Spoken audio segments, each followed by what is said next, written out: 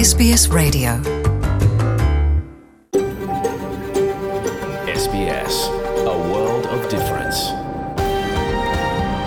You're with NITV Radio, on mobile, online and on radio. We acknowledge the traditional owners of the land NITV broadcasts from, the Camaragal people of the Guringai Nation and their elders, past and present. We also acknowledge all Aboriginal and Torres Strait Islander tribes and clans we broadcast to, from the mountains to the plains, from the desert to the sea, from freshwater to saltwater. Good afternoon. You're listening to NITV Radio and my name is Šárka Pechová and it's my great pleasure being your host today. Coming up in the show, we have interview brought to us by NITV Radio's Bertrand Tungandame. He will talk about yarning circles that are bridging the gap for Aboriginal Australians with traumatic brain injury. We will also hear updates on this week's election campaign. Ready are also stories from NITV's flagship program The Point. Former detainees of the Dondale Detention Centre in the Northern Territory are getting compensation for the treatment they were subjected to. Some of them were as young as 10. But first, here are the news for today, Friday, May 13th, 2022. Australia Day 1972 saw the first Aboriginal embassy erected outside Parliament. The native title legislation must be amended. And they've walked this land so many times before anybody came. I am sorry.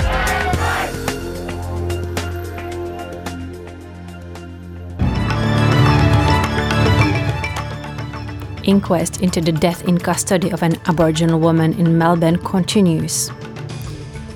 One of Australia's most senior didgeridoo players died. And First Nations art and design is in the spotlight at this year's Australian Fashion Week.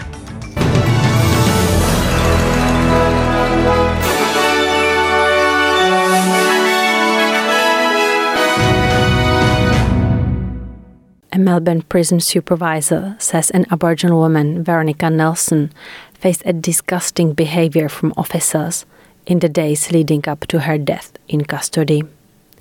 AAP reports that while the 37-year-old Veronica screamed out in pain and made a distressing call after call for help, the only nurse in her Melbourne prison wing was watching a movie. Veronica died alone in her cell at the Dame Phyllis Frost Centre in January 2020, after more than a dozen requests, including for more anti-nausea medication, after she vomited up an early dose. At an inquest into her death, prison supervisor Leanne Reid described the response by prison officers as disgusting behaviour. Ms. Reid admitted the level of healthcare available to the women at the prison was poor. The inquest continues. Indigenous artworks will be showcased along Barangaroo's waterfront in Sydney when the Vivid Art Festival returns to the city this year after previous programs were disrupted by COVID-19 restrictions. More than 90 individual artworks will be displayed along a 160-metre walk-through experience for pedestrians along Sydney's landmark waterfront walkway.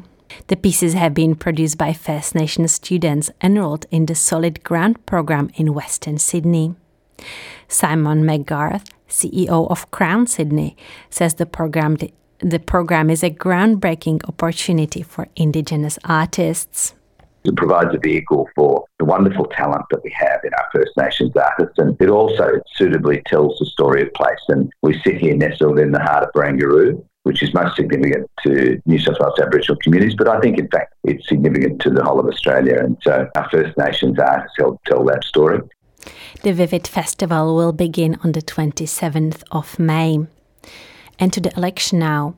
NITV's political correspondent Sarah Collard reports from Leichhardt in Queensland, which is a home to the second highest Indigenous population, and the First Nation vote is shaping up to be a powerful factor.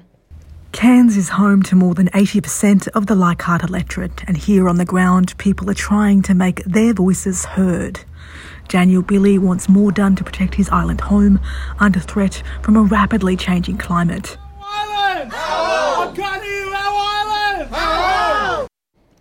Daniel Billy is a Werribee Island resident. He told NITV that people can feel the impacts of the climate change every day, yet they feel neglected by the government. We've seen the impact over the years, how it has affected our island.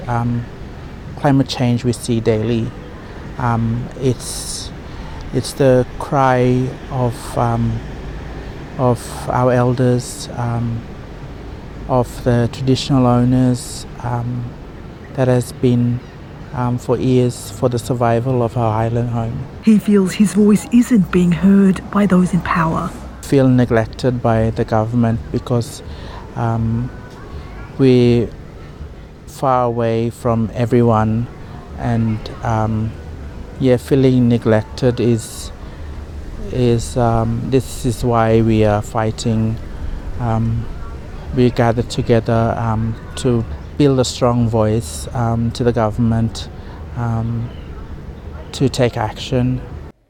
Sarah Collard spoke to local people about the burning issues. Jobs, cost of living and housing pressures all high on the agenda for voters. People like us don't get noticed enough. Living cost is a big issue here, like some parents don't have jobs. The big issue is employment.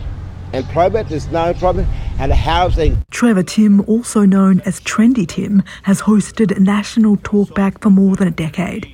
He says many are feeling the squeeze. People are struggling in regard to finances and jobs. I mean, you can survive, in order to survive, you need two people to be working in the household to survive. Kabayu Tamu is a Werribee Island resident. He told NITV what the community needs. I just hope that whoever gets in, someone can show a lot more leadership in this area and a lot more support from the grassroots levels. Solutions from people at the grassroots level and all the way up through to the top. I hope that action will match promises made on the election trail. Tributes are flowing in for an internationally renowned master of the didgeridoo who passed away earlier this week. NITV has been granted permission by the man's family to use his name. NITV News' Natalie Ahmad has more. Mr Girawiwi was one of the nation's most senior traditional custodians of the instrument. The senior Golpul lawman from northeast Arnhem Land was a spiritual keeper of the yidaki, and his skills in making the instrument were also unmatched. Mr Girawiwi toured around the world and collaborated with many artists, including Australian musician Gautier. Mr Girawiwi is also considered the yidaki an instrument of healing and a cross-cultural tool of communication. And to fashion. First Nations art and design is in the spotlight at this year's Australian Fashion Week, which is currently underway on Gadigal country in Sydney. 5 of the country's deadliest up-and-coming designers unveiled their latest resort and swimwear collections in a spectacular runway show, which is also featuring high-profile models, including Samantha Harris, Magnolia Maimoru and Nathan McGuire. Each of the collections on show was inspired by the designer's personal connection to country, with the name From River to Sea. It's the second time the Indigenous Showcase has been held as a part of Fashion Week, providing a global platform for the up-and-coming creatives. Leandra Gaikamangu is a founder of Leandra Swim. It's huge.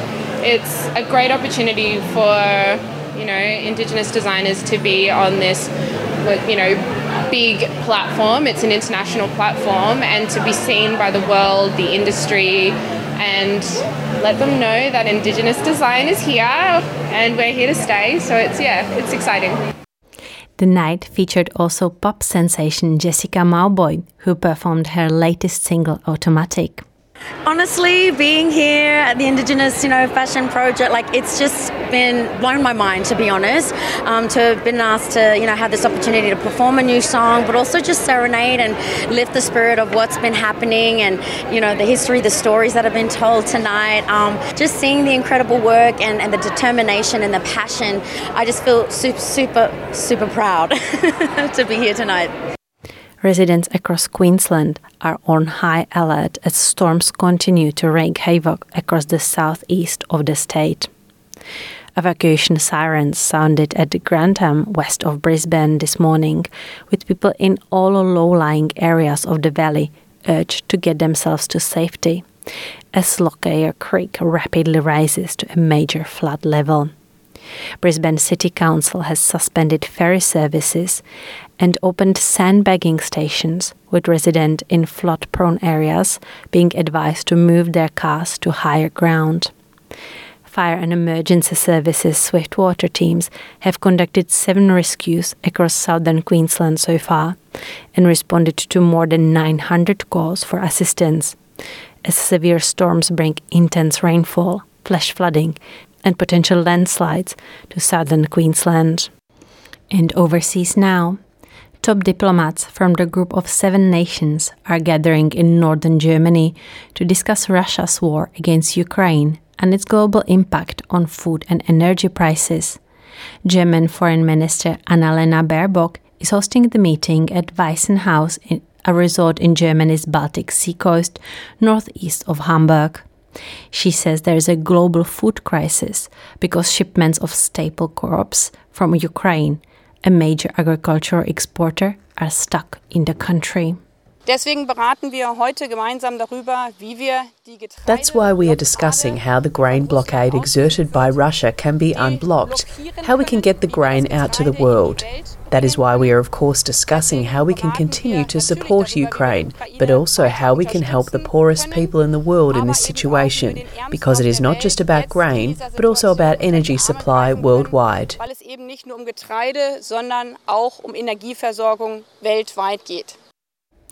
Scientists have provided the first look at what they call the gentle giant lurking at the center of our Milky Way galaxy. They have unveiled an image of a massive black hole known as Sagittarius A, an object that is a staggering 4 million times the mass of our Sun. The image was captured by an international consortium of more than 300 researchers from 80 institutions using the Event Horizon Telescope, which is a collection of 8 synchronized radio telescopes. UCLA astronomer Andrea Gies says technology advancements made the image possible. To do these techniques, which are effectively very long baseline interferometry at these shorter wavelengths that are necessary to capture this kind of image, is truly a technical achievement. I mean, it's really brilliant. And to sports now. Rafael Nadal has been knocked out of the Italian Open. The 20 times major winner was beaten 1-6, 7-5, 6-2 by Canadian Denis Shapovalov in the last 16 of the tournament. After having a solid start but then struggling physically towards the end of the contest, Nadal has told reporters that he understands his performance has raised doubts over his fitness ahead of the upcoming French Open, which he has won a record 13 times. I am a player living with an injury. That's it. No, it's nothing new. No, it's something that is there, and unfortunately, my day by day is difficult, honestly. And let's have a look at today's weather. Broome, mostly sunny and the tops of 31 degrees. Perth, shower or 2 and 19. Adelaide, partly cloudy and 22. Melbourne, possible shower and 19 degrees. Hobart, partly cloudy and 17 degrees. Albury-Wodonga can expect a shower or 2 with the tops of 21. Canberra, showers easing and 20 degrees. Sydney, rain periods easing to showers and the tops of 22. Brisbane, rain and possible heavy falls and 23 degrees. Townsville today is partly cloudy with the tops of 30. Cairns, possible shower and 29 degrees. Darwin, partly cloudy and 33. Alice Springs today is sunny with the tops of 28. And Torres Strait Islands today are partly cloudy with showers and a chance of a thunderstorm and the tops of 30.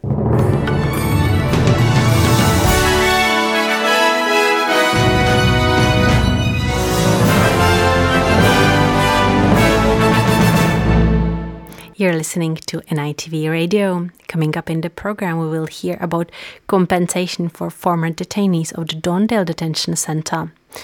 And before we jump to the story by Bertrand Tungandame about traumatic brain injury and supportive yarning circles, we will hear our first song today. So a lot to look forward to in this show. Join NITV Radio on Facebook.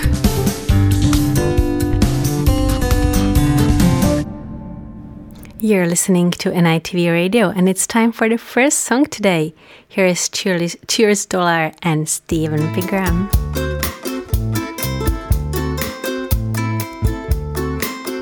Cheers Dollar by Stephen Pigram.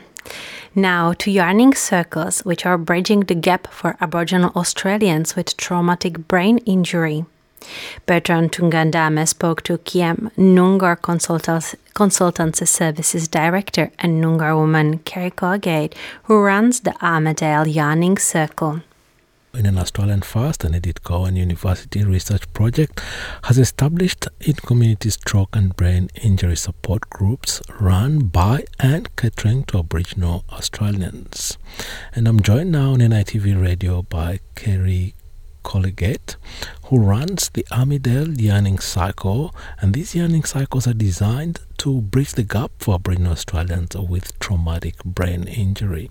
Before we look into this project and the yarning cycles and what you do in the yarning cycles, Kerry, first of all, welcome to NITV Radio. Thank you. Now, we're used to having yarning cycles in many settings, but when it comes to dealing with a brain injury, this is an Australian first. That's right. It certainly is. We have, a few Aboriginal people in our community, in our local communities, that are accessing our Yarning Circles group, which is really fantastic because it gives them an opportunity to reconnect, not only our own people, but reconnect with anybody on any social type of level that sort of introduces them back into, a healthy sort of society to be able to sort of live life again, because they've just had so many significant sort of disruption that's happened in their life. We want to be able to sort of be inclusive and get people sort of reconnecting and living the healthy and best life that they can. And how often do they meet, and how are these groups organized? Is it by groups of 10, 20, 15 participants? How does it work? So our groups meet weekly, so we do meet every Wednesday from 10 to 1. We meet at the Champion Centre down in Armadale, and we're really, really lucky to have the Champion Centre because it is a predominantly widely used centre by the Aboriginal or Noongar community down in Armadale. With that, we're very fortunate to also have access to a suite of other sort of community complementary service providers that hot desk out of there. For example, we can have financial counselling, we have access to Centrelink, and a number of other sort of social sort of services. Importantly, we also have an elders group that sits or locates themselves there on a Wednesday. So it's absolutely enlightening, I guess, for the fact that they can come into our group, they share their wisdom, they share their stories, they help connect the kinship groups together, and also then we do a number of sort of activities that are empowering and educational and fun. So that sort of represent themselves and who they are and where they come from. Sounds like it's a holistic approach where you bring in different services to actually deal with people who might be experiencing multiple and complex issues. But when it comes to brain injury, what kind of specific activities do you have going on? There are no sort of set activities, but we do try and do a targeted approach, I guess, when it comes to those with that particular condition. So we quite often have come up against communication challenges and barriers for many. So it's really important to sort of identify healthy ways, I guess, and not to shame our mob out, but identify ways where we can enable them to express themselves, whether that be through writing or reading or through pictures or even just through art itself, for example, like the paintings, that obviously represent themselves, as I mentioned earlier. it can be sort of challenging for us to facilitate that process. But the other really lucky thing that we have too is access to some speech pathologists. Given that the project is in partnership with ECU, we can sort of tap into some of the speech pathologists from there to support any sort of guidance or advice on best how to support people with communication difficulties. So it's run by Aboriginal people, for Aboriginal people. Why is it important to have this culturally safe program? I think it's really important, given that, we know historically, or the data suggests or says that we tend not to sort of tap into too much of our therapy or rehabilitation services. I see this, Yarning Circles as another opportunity to sort of provide that therapy, to provide any recovery-focused approach to support positive social and emotional well-being through the journey of their changed sort of circumstances. Given that we have been doing this for 2 years now, we can see that people are returning to Yarning Circles every week, and that could be due to a number of reasons. I think the environment's got a huge thing to do with it, but it's also that sense of belonging that people have. So I think that sort of, again, enhances all of their well-being around sort of doing, living their best life pretty much. Yeah, and their families are also invited to take part in the rehabilitation process. So families and carers are always welcome to come along. Again, we see all supports that work alongside Aboriginal people with a brain injury and or stroke are always craving for information or any sort of advice around how best to support their loved ones with a brain injury and stroke. Again, it's not only a disruption in the individual's life, but it's also a disruption in the whole family life. So there's a lot of changes for everybody. So I think, having these types of supports in the community where we can be who we are as Aboriginal people, it's a plus. It's a win-win for us all. Yeah, but for someone like an elderly man who could be coming from a very traditional setting where they have very strong values, how do you cater for individuals like that? Yeah, no, that's a really good question, because we actually do have some people there that are up country. I know that they are very grateful to have Yarning Circles here for them to attend to, because most of the time a lot of people are down here alone. They don't have family. Most of their family are back at home where they've come from. So it's really, really, really important for them to have some sort of cultural grounds to connect on. We need to be very mindful of a lot of that diversity. As we know, as Aboriginal people, there's a lot of diversity amongst ourselves. We have to be considerate of some sort of protocols or processes people may still be sort of, using or following. So it's just a matter of sitting down and having a yarn and finding out a little bit about each other, and then ensuring that we're putting in the right supports to provide, to sort of support that cultural way of being. Yeah, it sounds like a really holistic approach and really a caring one for people who've experienced really quite significant injury and traumatic brain injury. Is something not to be mucked around with. It's very serious. But is this can it be replicated in other settings, in other cultures, right across the country?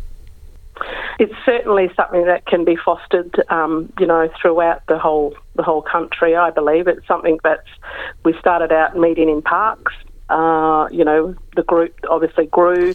The group became quite diverse in terms of, different abilities and needs. So it's just a matter of sort of identifying a really good sort of safe place that accommodates to all, and being able to sort of provide a well-run and healthy service where, we can get the best out of everybody to achieve, any sort of goals that they're also looking at wanting to achieve as well. So that's just as important too.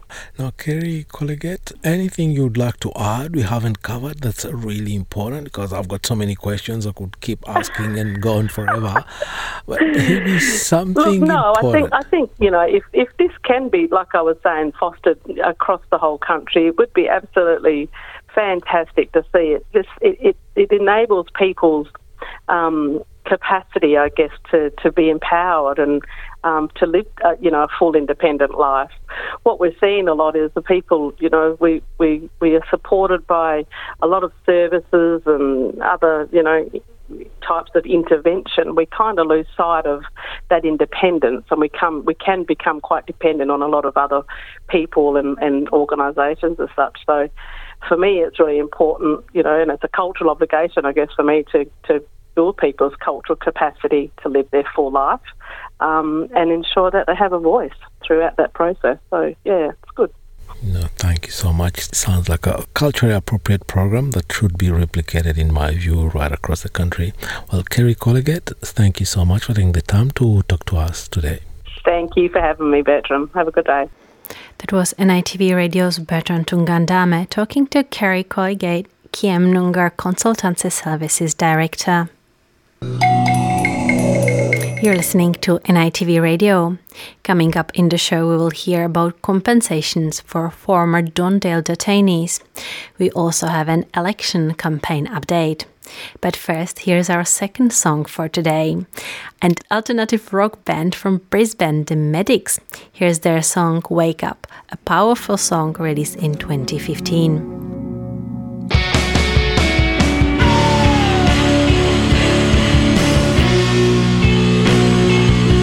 The Medics and Wake Up.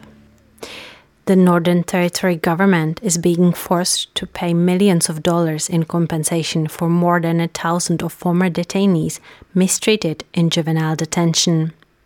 As Lindy Karen reports for NITV's flagship program The Point, former detainees are hoping for the compensation to help them heal from the pain and trauma they suffered in custody. Some of them were as young as 10. Jermaine Louis has terrible memories of Don Dale.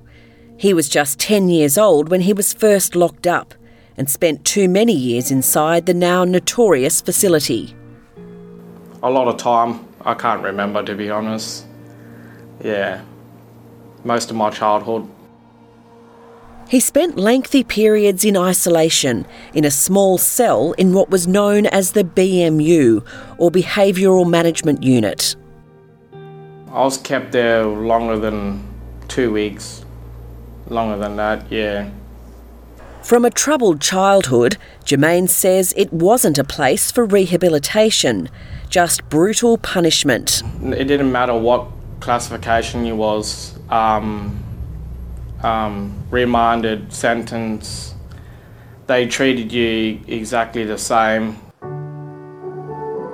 Jermaine is now part of a successful class action against the Northern Territory government that argued detainees were routinely abused and mistreated and that they should be compensated. Today he's meeting with Maurice Blackburn lawyer Kerry Palmer to get an update on the case. Hi, very nice to meet you. Hi, Jermaine. The law firm won a $35 million settlement for young people mistreated in detention between August 2006 and November 2017. We're getting ready to send out a letter to you to tell you about how much compensation you'll get in the class action. Kerry Palmer says the payments are an acknowledgement of the pain and suffering caused in detention. People have been compensated in this class action for the rough treatment that they received from officers, from too much handcuffing and too much strip searching, and for time they were held in isolation cells on their own for long periods of time. We're here to talk about the Northern Territory Youth Justice class action and what will happen next with paying people's compensation. Kerry Palmer and her team have been travelling across the Territory to meet with former detainees. The law firm estimates around 1,200 people would be eligible for compensation, but only half of those have signed up so far. It's really important that they're compensated for that treatment because that treatment was illegal. We're saying in the case the treatment was illegal. The young people being in youth detention are there because they're ordered by the court to be there. That's the punishment for their crimes, and 70% of people who were in youth detention were not even convicted of any crime. But then to have this extra mistreatment of them was, we say, illegal, and they should be compensated for it. Alex Dunnage from Lutheran Care is sitting down with one of the clients, looking at different options available. So you could look at budgeting sessions, so we can work out your different monies coming and going. The law firm has also arranged financial counselling sessions to help people prepare and plan for their future. Alex Dunnage explained to NITV what services are available. We do also have a lot of class members who have reached out with particular goals they'd like to start, and we're happy to work alongside them with not only working strategies and providing information to succeed in these financial goals, but also working alongside other networking services to make that happen. It's hoped the landmark compensation case will bring about change in the way young people are treated in detention. This class action has cost the Northern Territory Government and the Northern Territory people $35 million. That money would have been way better spent fixing the system in the first place before anyone was harmed by it, rather than now, after all that harm's been done. For Jermaine, he's hoping to put the trauma of detention behind him, and he's excited about a new job on a commercial fishing boat. I just recently started working with a mate who got me onto the boats. So we just go for mackerel, tuna and shark. He's hoping the historic case he's been part of will lead to significant change. I think it was harsh. None of us deserved it.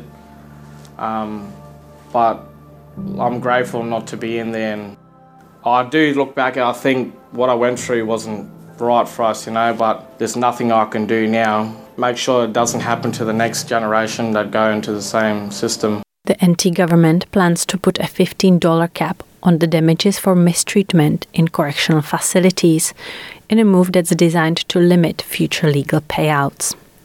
The proposed changes have been roundly condemned by Aboriginal justice groups. Visit sbs.com.au/NITV radio. Into election now. After the final formal leaders' debate, the 2022 election campaign is nearing the home stretch. Labor is calling on the coalition to answer for the $500,000 paid to a former Liberal staffer, while Federal Treasurer John Frydenberg has denounced Labor's economic policy. Brooke Young reports for SBS News. The minimum wage, the cost of living, housing, and an anti-corruption commission all featured heavily in the third and final leaders' debate. It also involved the Prime Minister's announcement that Alan Tudge, currently stood down, would return to the education portfolio if the coalition is re-elected. The idea that we don't know who the Education Minister, Alan Tudge... It will be Alan Tudge. It will be Alan Tudge. Alan has advised after that the election, he would be happy to come back and serve in the ministry, and I welcome that. Well, people have been looking for him during this campaign. He hasn't been seen. The Liberal MP took leave from his ministerial role last year after an investigation was launched into allegations by his former staffer, Rochelle Miller, that he was emotionally and on one occasion physically abusive during a consensual affair. Mr Tudge strenuously denies the allegations, and although the investigation did not find that he had breached ministerial standards, he decided not to return to the front bench. However, News Limited is now reporting that Mr Tudge is explicitly named multiple times in legal correspondence relating to the $500,000 settlement, specifically in a 22-page letter. The correspondence challenges the Prime Minister's statements that he had not been privy to details of the payout, and his insistence that he would have been told if it involved a cabinet minister. The only advice that I have on this matter is that it hadn't been settled. That was my last advice. And if there was any matter there that went to the conduct of any minister at all, that related to the ministerial standards, then I would be advised of that. And I have been advised of no such matters that would require my attention in relation to the ministerial standards. Meanwhile, the Coalition's election campaign continues with an economic flavour. Labor is backing a lift of the minimum wage by 5.1%, in line with inflation. But Treasurer Josh Frydenberg says opposition leader Anthony Albanese doesn't understand the economy. It will be for the Independent Fair Work Commission to make their determination. Now, this was the Labor Party's position until the Leader of the Opposition had another thought bubble, where suddenly he made a commitment to a 5.1% increase. People know that Anthony Albanese is simply not up to it. They know he doesn't understand the economy or indeed the consequences of the so-called positions he is taking. Mr Albanese has defended his endorsement of the wage increase, but hasn't promised Labor would make a formal submission to the Fair Work Commission. What I have said consistently, and I'll say each and every day, is that if the Fair Work Commission that operates independently of government makes a decision to not cut real wages and to keep up with the cost of living, that is something that I would welcome, and I'd welcome it absolutely. Mr Albanese was campaigning from an oil refinery in Gladstone, the first time he's visited regional Queensland since the campaign began. With him is Ed Husic, opposition member for Industry and Innovation, as Labor pitches an Australian-made future to regional voters. Mr Husic says Labor would invest $100 million to create a battery manufacturing precinct in the state. Australia should be powered by Australian-made batteries. It's good for jobs, good for industries, good for households, good for the environment. But up until this point, we've missed so much economic opportunity. We dig up all the resources, we send it off offshore, we pay enormous prices to get that all back, and we should be able to match local demand for energy storage systems if we get our act together.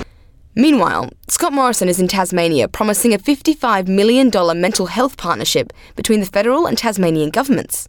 He made the announcement in the electorate of Bass in northern Tasmania, the most marginal government-held seat in the country. Liberal MP Bridget Archer holds the seat by just a 0.4%.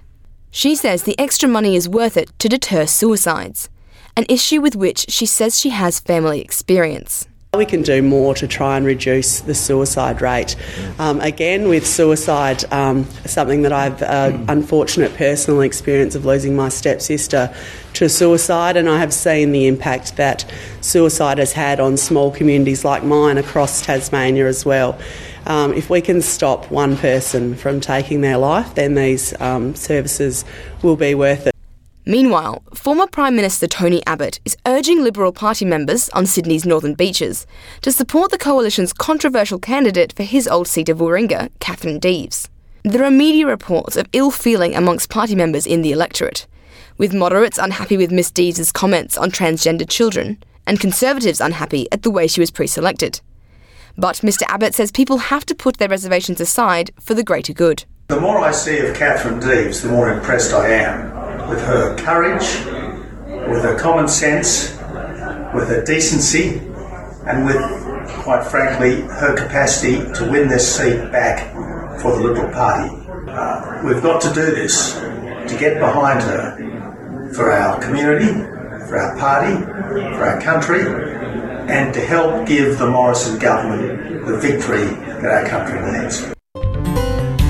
Visit sbs.com.au/NITV radio. And it's time for our last song today, Electric Fields and their song Catastrophe. And Electric Fields are bringing us to the end of the show today. You were listening to NITV Radio, and it was my great pleasure being your host today. My name is Šárka Pechová. You can catch up for the latest stories on our webpage, sbs.com.au/NITV Radio. Have a nice weekend, stay safe, and we will be back with you on Monday. All of these memories round and circles. I gotta get off of this carousel. Want to hear more stories like this? Listen on Apple Podcasts, Google Podcasts, Spotify, or wherever you get your podcasts from.